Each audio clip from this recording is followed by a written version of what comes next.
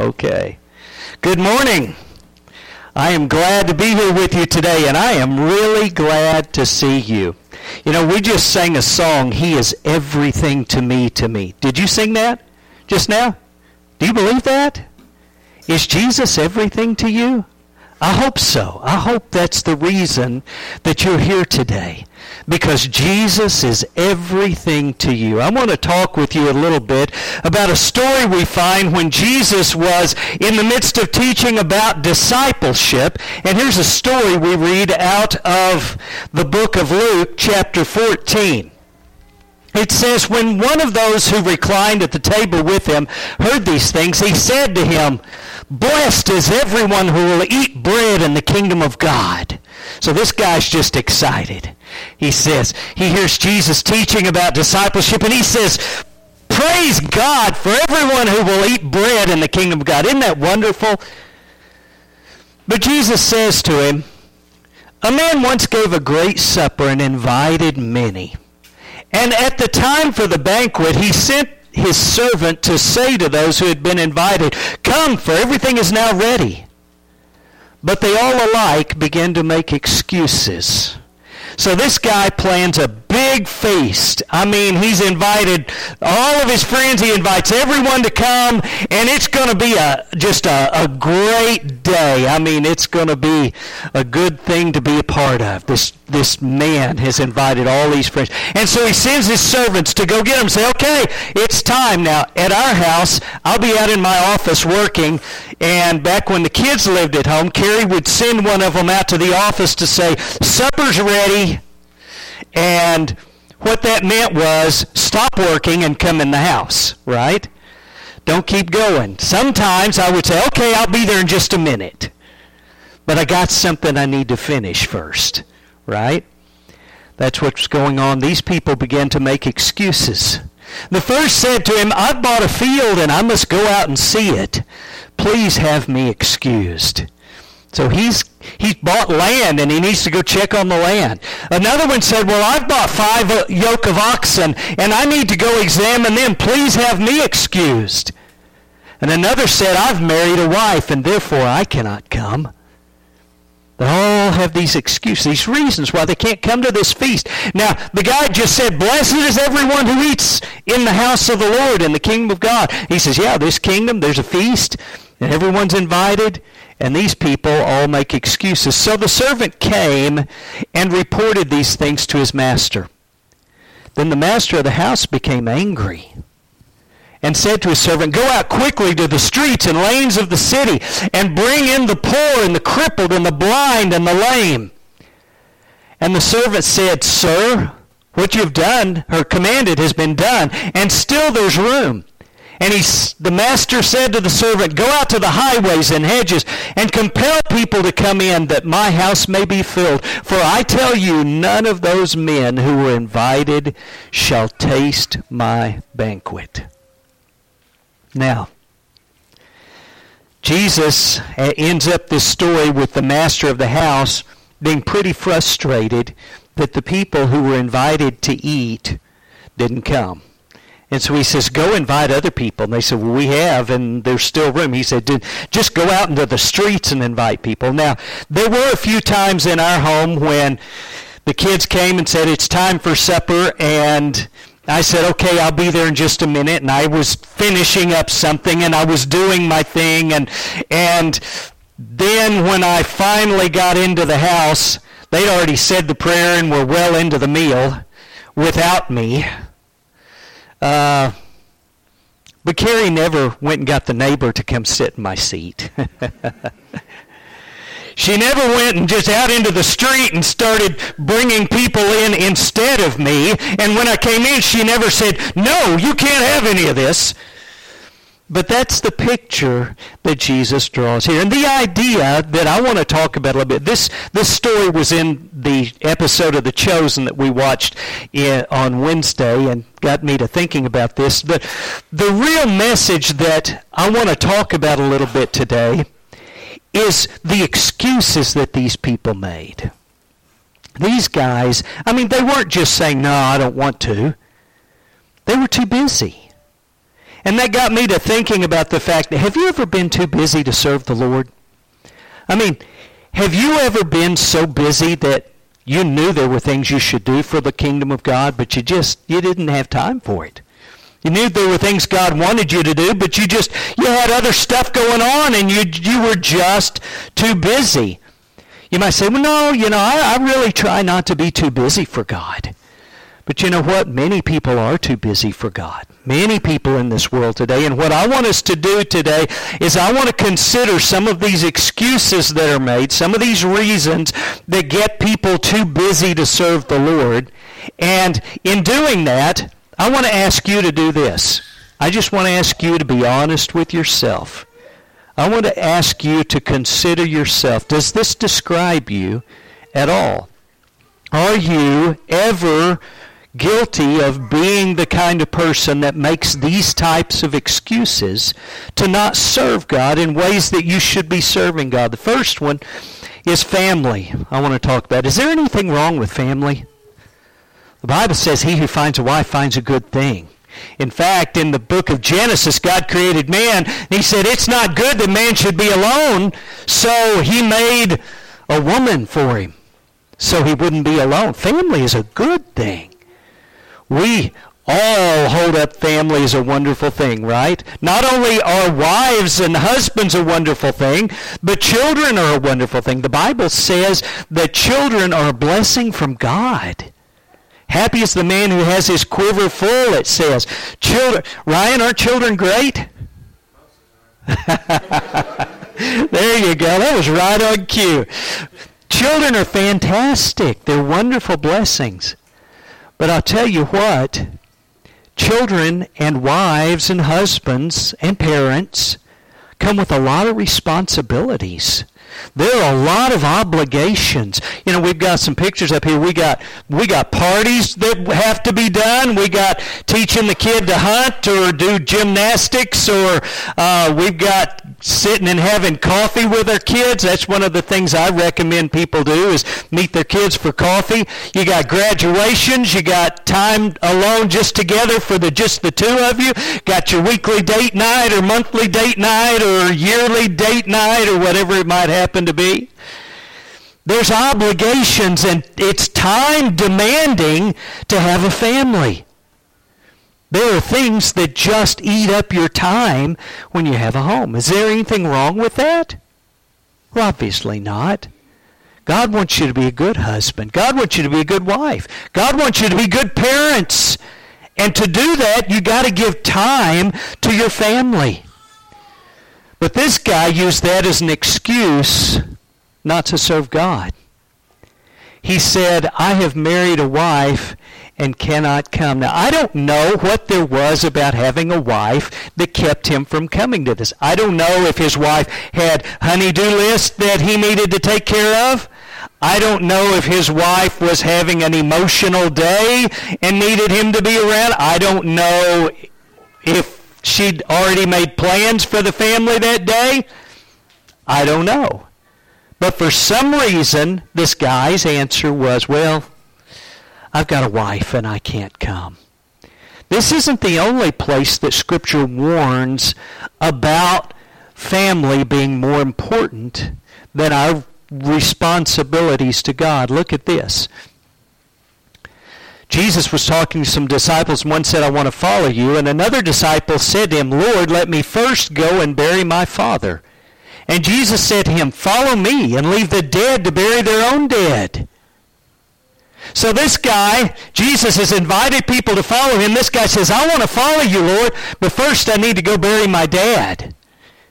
And Jesus says, you let the dead bury the dead. Come on and follow me. Now, when I used to read that, think, man, that sounds harsh. I mean, what could be wrong with burying your dad? You think Jesus really wants us to not bury our parents?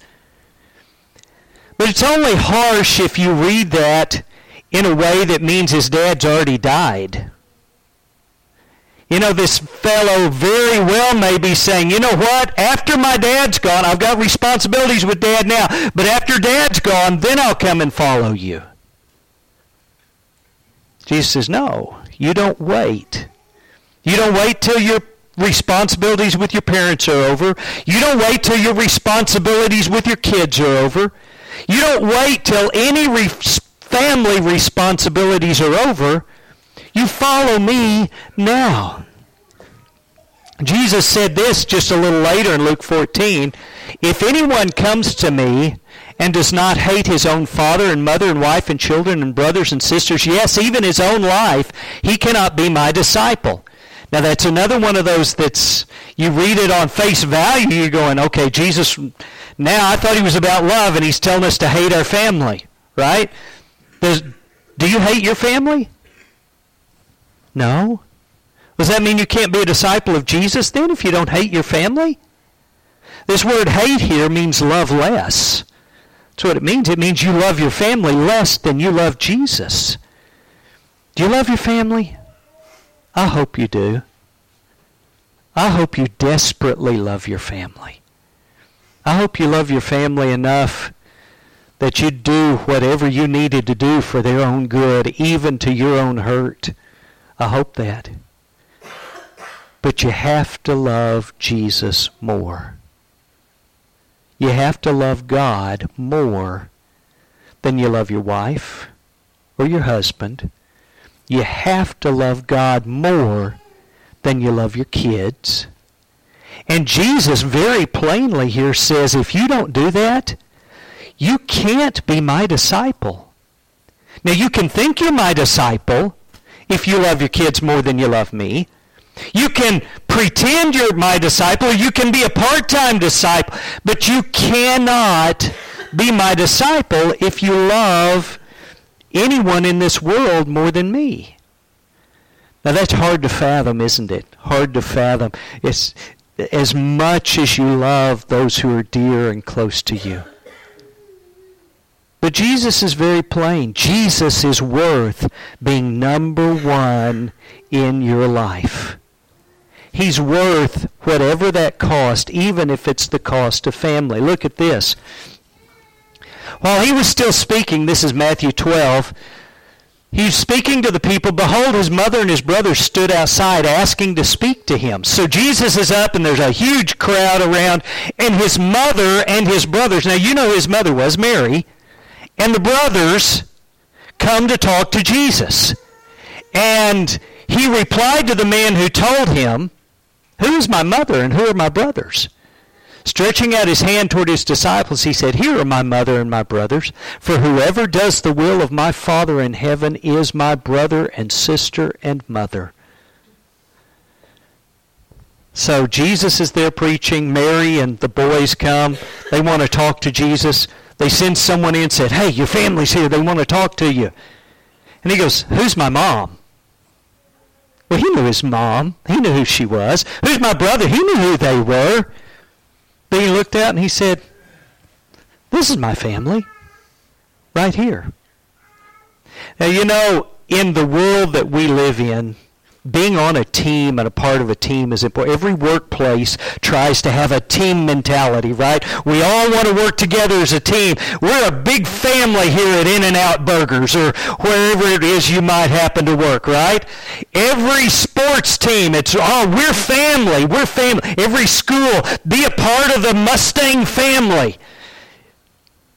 Who's your family? I want to ask you to think about that. Who's your family? Who do you identify? Not blood family, but who's your family? What Jesus is saying here is what makes someone my family is the faith in their heart, not the blood in their veins. That's what makes someone family. We talk here about our church family, don't we? Don't we call this our church family? We do. Why? Because we share faith. We have the same faith in our hearts. Whether or not we share the same DNA is irrelevant. What matters is the family heart. Now, it's not just family, though, that people had an issue with using as an excuse. Because some people's excuse isn't their family. Some people's excuse is their job. They're real busy working. Is working a good thing? Well, the answer to that probably depends on whether you're over 20 or not, right? Because if you're young, you don't think working is that good a thing. But if you're older, you think working is a good thing, especially if you get out and you're trying to support a family, right? You need to work, don't you? Most of us here have jobs. If you've ever gone through a period of time where you didn't have a job and you needed a job, you're probably very grateful to have one, aren't you? Having a job is a good thing. I mean, it provides food for us. It provides a way to live. It provides our necessities. That's important. Not only that, here in America, our jobs provide us not just necessities, but they provide us niceties, don't they? I mean, they provide us far more than just the essentials of life. And we can get pretty committed and dedicated to our jobs to the point that they just consume our whole lives. Right? That's what these people did. They made excuse. I purchased some land and need to go see it. Please have me excused. Now, if you buy some land, is it legitimate to need to go check out the land you bought? Most people don't buy property sight unseen, do they? You need to check it out. The next guy says, I bought 5 yoke of oxen and I need to go examine them. Please have me excused. Should he have gone and examined his oxen? Is that important? Yeah. All of that stuff's important. None of this stuff is bad things to do. But you see, examining oxen or examining land is not more important than serving God. Being involved and being good at your job and being successful at your job, is that a bad thing? Is that bad? Anyone? No? No. That's not bad. In fact, the Bible tells us in Galatians, when you work as though God is your boss instead of a man. You do the very best you can. He says, whatever you put your hand to do, do it with all of your might. God wants you to do the best job you can at your job. He wants you to be excellent. He wants Christians to be the best employees and the best bosses there are. That's critical. But not to the point that it gets in the way of me serving Christ. Got to be committed to Christ first. Look at this. He told them a parable. The land of a rich man produced plentifully, and he thought to himself, what shall I do, for I have nowhere to store my crops? And he said, I will do this. I will tear down my barns and build larger ones, and there I will store all my grain and my goods. And I will say to my soul, soul, you have ample goods laid up for many years. Relax, eat, drink, and be merry. But God said to him, fool, this night your soul is required of you, and the things you have prepared, whose will they be? So is the one who lays up treasure for himself and is not rich toward God. Now this guy was unusual. He was unusual to the point that he had earned enough and he was going to quit trying to earn more. He had enough. Now most people never ever stop trying to earn a little bit more throughout their whole lives. This guy was. He said, I've done it. I've worked hard. And the problem with that wasn't that he was wealthy. The problem wasn't that he had a lot of money. The problem wasn't that he had possessions. The problem was that he was rich toward himself, but not rich toward God. If I could do this, and I can't, but if I offered to give you $1 million, I said, hey, after church today, hang around. I want to visit with you for a minute. I'm going to give you $1 million. Would that make you happy? Would you be excited about that? Would you like that? If I was to give you $1 million. What if I told you, okay, I'll give you $1 million, but the catch is you don't wake up tomorrow. That's it. I'll give you $1 million, but that's it. You don't wake up tomorrow. Would you want that million? Most people say no. Some people will go, well, I could leave it for my family, or your family would rather have you than $1 million. I promise you that. Well, most of you, I hope. I promise you your family would rather have you than $1 million. You see, we all inherently understand that possessions are just temporary. But our relationship with God is not. Now, what have you committed yourself to? Have you committed yourself to excellence in your career, excellence in doing the best job you can and making a good living for your family and providing and giving to those in need? Have you committed to that? That's great. Unless you've done that to the point that you don't have time for God. And if you've done that, then you've made a mistake. Another thing that people get themselves interested in that gets them too busy for God is entertainment. Okay? We've got scrolling on your phone, playing video games, reading Harry Potter, and going to the movies and watching TV and the cowboys and hiking and fishing and hunting and stuff like that. And we could put lots of other things on that. Is there anything wrong with entertaining yourself? Have some time for entertainment, some downtime. Is there anything wrong with that? No. In fact, the younger generation right now, really most of them, it seems, believes this is more important than working. You know, they'd rather take a gap year than spend more time in school and get out earlier and get to work. And I'm only going to be 21, so I want to do it when I'm in Italy, you know, and I'll never regret that kind of mindset. I want to enjoy my life. I want to have fun. Is there anything wrong with that? No. Not a thing in the world wrong with enjoying yourself and having fun. But there's many warnings in Scripture about this. He talks about those who are lovers of pleasure rather than lovers of God. So they have an appearance of godliness, and he said avoid such people. He said if you know someone who loves fun more than they love God, don't hang around with those people. Those aren't the people you need to choose for friends. You need to choose people who love God. And certainly it goes without saying, you don't want to be the kind of person who loves pleasure more than you love God, do you? Do you love pleasure? Do you enjoy that? Rejoice, O young man, in your youth, and let your heart cheer you in the days of your youth. Walk in the ways of your heart and the sight of your eyes. But know that for all these things God will bring you into judgment. You know, there's a little bit of truth in that. You'll only be 20 once, and so enjoy what you can in life. There's a little bit of truth in that, isn't there? Because as you get older and older and older and older, it's not as easy to enjoy life, is it? There's just health issues and other things that weigh you down. It's not as easy. You're not as unencumbered.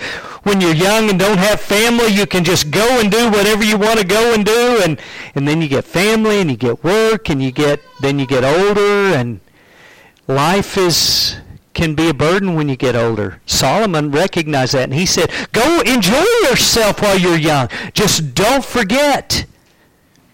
Always, the rock that you're walking on as you go to have fun is this: God's going to judge me. I'm going to be judged for how I'm investing my life and what I'm doing with the things of my life right now. Jesus, talking in Matthew 24, says, "For in those days before the flood, they were eating and drinking and marrying and giving in marriage until the day when Noah entered the ark. And they were unaware until the flood came and swept them all away. So will be the coming of the Son of Man." Now Jesus is talking here about when the flood came. And he said, until the day it came. You know, Noah was a preacher of righteousness. He went around preaching to everyone. There was going to be a flood and they needed to repent and come to God. He did that for 100 years. And people heard him. They go, yeah, right. Crazy old man. And they didn't do anything about it. And they were still having their parties and planning their weddings and planning their trips and all of that until the day the flood came. Until that day. Then all of a sudden it was on them and it was too late. Jesus is saying the same thing here. You cannot just numb yourself with your enjoyment and seeking the fun that you can have in life. Solomon said this: I said to my heart, come now, I will test you with pleasure. Enjoy yourself. So Solomon, the wise, wealthy man, he could do anything he wanted. Said, just go do whatever. I'm going to test my heart with pleasure. Behold, this also was vanity. I said of laughter, it is mad. And of pleasure, what use is it? I searched with my heart how to cheer my body with wine.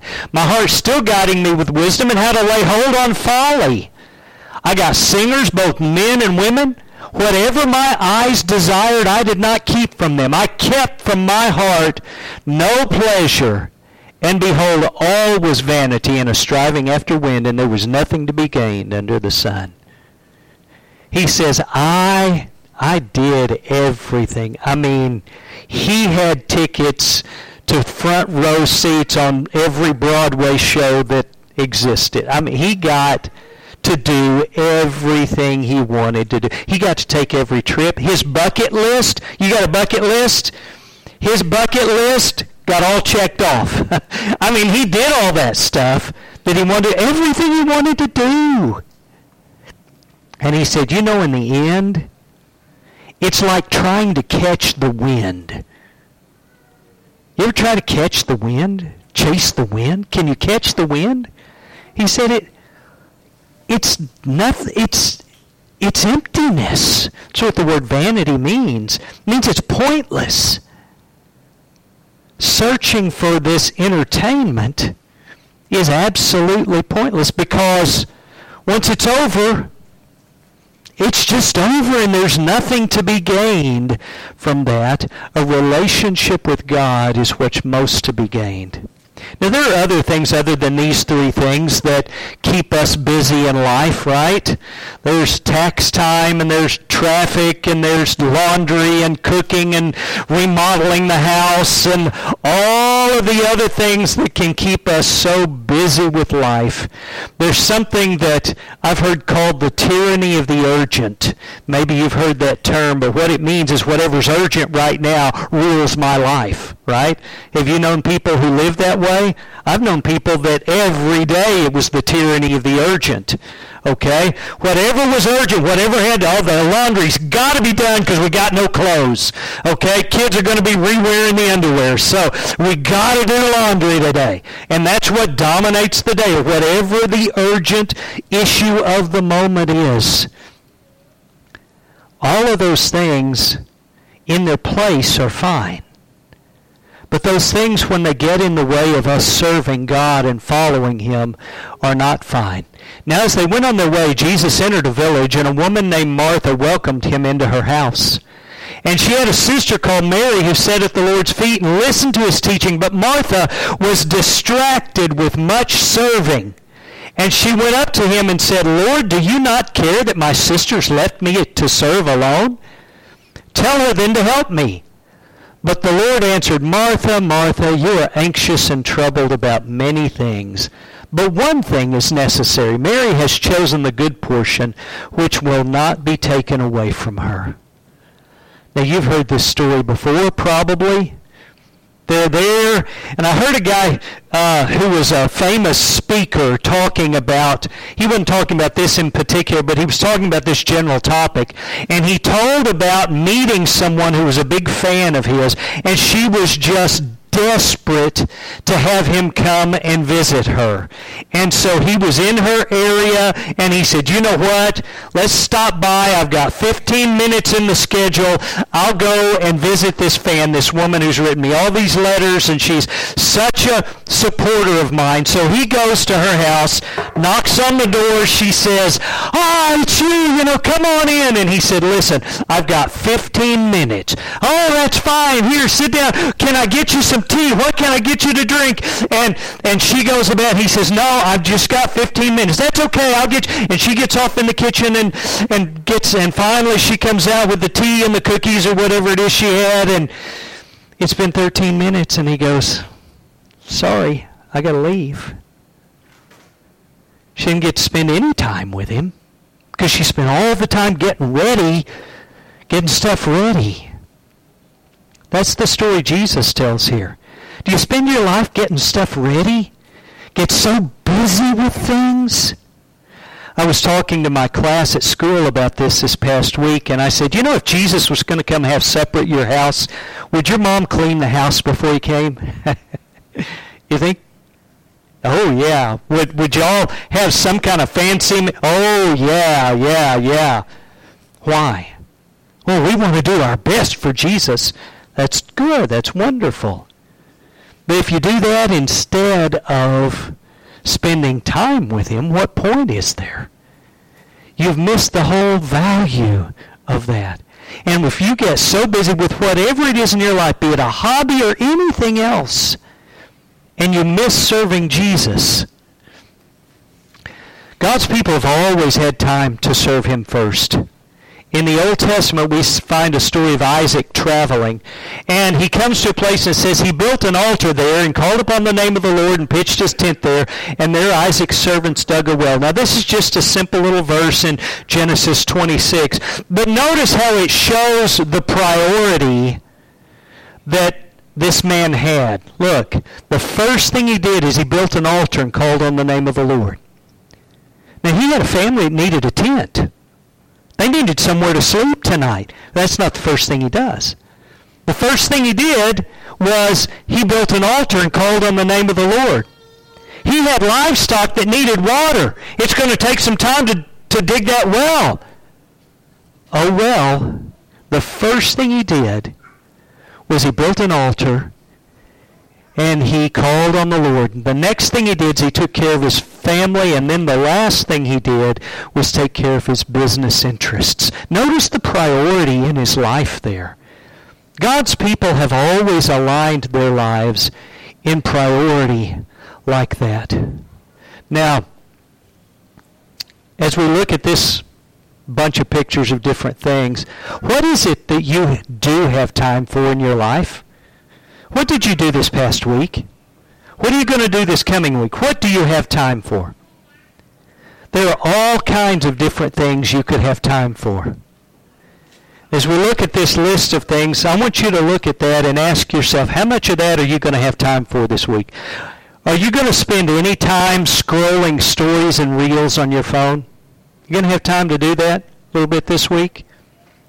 Look at some Instagram stories or reels. Play a round of golf or listen to some American family radio. Have time to do a little hunting or fishing or work some overtime or take a vacation. Maybe you're going to go out to eat with some friends. That'd be a good thing to do, right? Binge a Netflix series. Play some football or watch some football. Grab a nap. See the latest movie. They've got this Jesus Revolution movie that's come out. We've been talking about wanting to see that. You're going to have time to see a movie this week? Going to have time to watch some Fox News or CNN this week? What do you have time for? What about this list? You going to have time to study the Bible yourself any? Now let's be honest. You're going to have time to scroll the phone? Are you going to have time to open the Bible? You're going to have time to pray every day? You're going to have time to attend the assemblies of the church? Maybe Bible study on Wednesday night? You're going to have time to talk to someone about their soul or help someone in the church with something? You're going to have time to check on someone who's elderly or encourage the youth in the church or speak to visitors that we have today? You're going to have time to do that? You're going to have time to help with church fellowships or sing praise to God? Are you going to sing to God any this week? Sing praise to Him? You're going to lift your voice and you say, well, I've already done that. Check mark. Got that done this morning. You're going to have time to be still and contemplate God? Or be an engaged spouse and parent in a spiritual way to your family? You see, there's nothing wrong with those things. Those are good things. Aren't they? Those are all, except maybe that one. All of them, I don't know, maybe that one too. All of them are pretty good things. Nothing wrong with them. But you see, the good things in life are very often the worst enemy of the best things in life. It's just a matter of choice. It's a matter of priority. What are you going to choose to prioritize in your life? I close with a couple of final passages. Jesus said, "Seek first the kingdom of God and His righteousness." And the whole point of this lesson is you may not be one who's making all these excuses, but I just want you to be honest with yourself. Are you seeking God and His kingdom first? He says, seek God and His kingdom first, and all the things that you need, they'll be added to you. You don't have to spend your life overwhelmed and be under the tyranny of the urgent. You seek God and His kingdom first, not the things of this world. In this last passage, let's hear the conclusion of the whole matter. Fear God and keep His commandments, for this is the whole duty of men. For God will bring every work into judgment, including every secret thing, whether good or evil. God is going to judge everything I do. He's going to judge how I spend my life. And I have that choice. I can choose to fill my life and devote my life to family or work or entertainment or any of a million other things, or I can devote my life to God. If you devote your life to God, there's still time for family. There's still time for work. There's still time for all these other things. But your life is devoted to God. If you devote your life to work, there may still be some time for God in your life. But Jesus said, I've got to be number one. And so my message to you today is to ask you to honestly consider to yourself, is God number one to you? Is that the greatest priority in your life? And does He take precedent over everything else? To encourage you not to make excuses to yourself, but to actually put Jesus number one. And you can make that commitment today. Maybe you're not even a Christian. You can be baptized today. Maybe you're a Christian and you haven't been doing that. Maybe there's some wickedness in your heart that you need to repent of. I don't know. But you can choose today to say, you know what? From now on, I'm not going to walk that same path I walked. I'm going to walk a different path. And my path now is going to be toward God. And whatever I can take with me and comes with me, that's wonderful. But anything else that won't go with me has to go out of the way. And I'm going to choose God and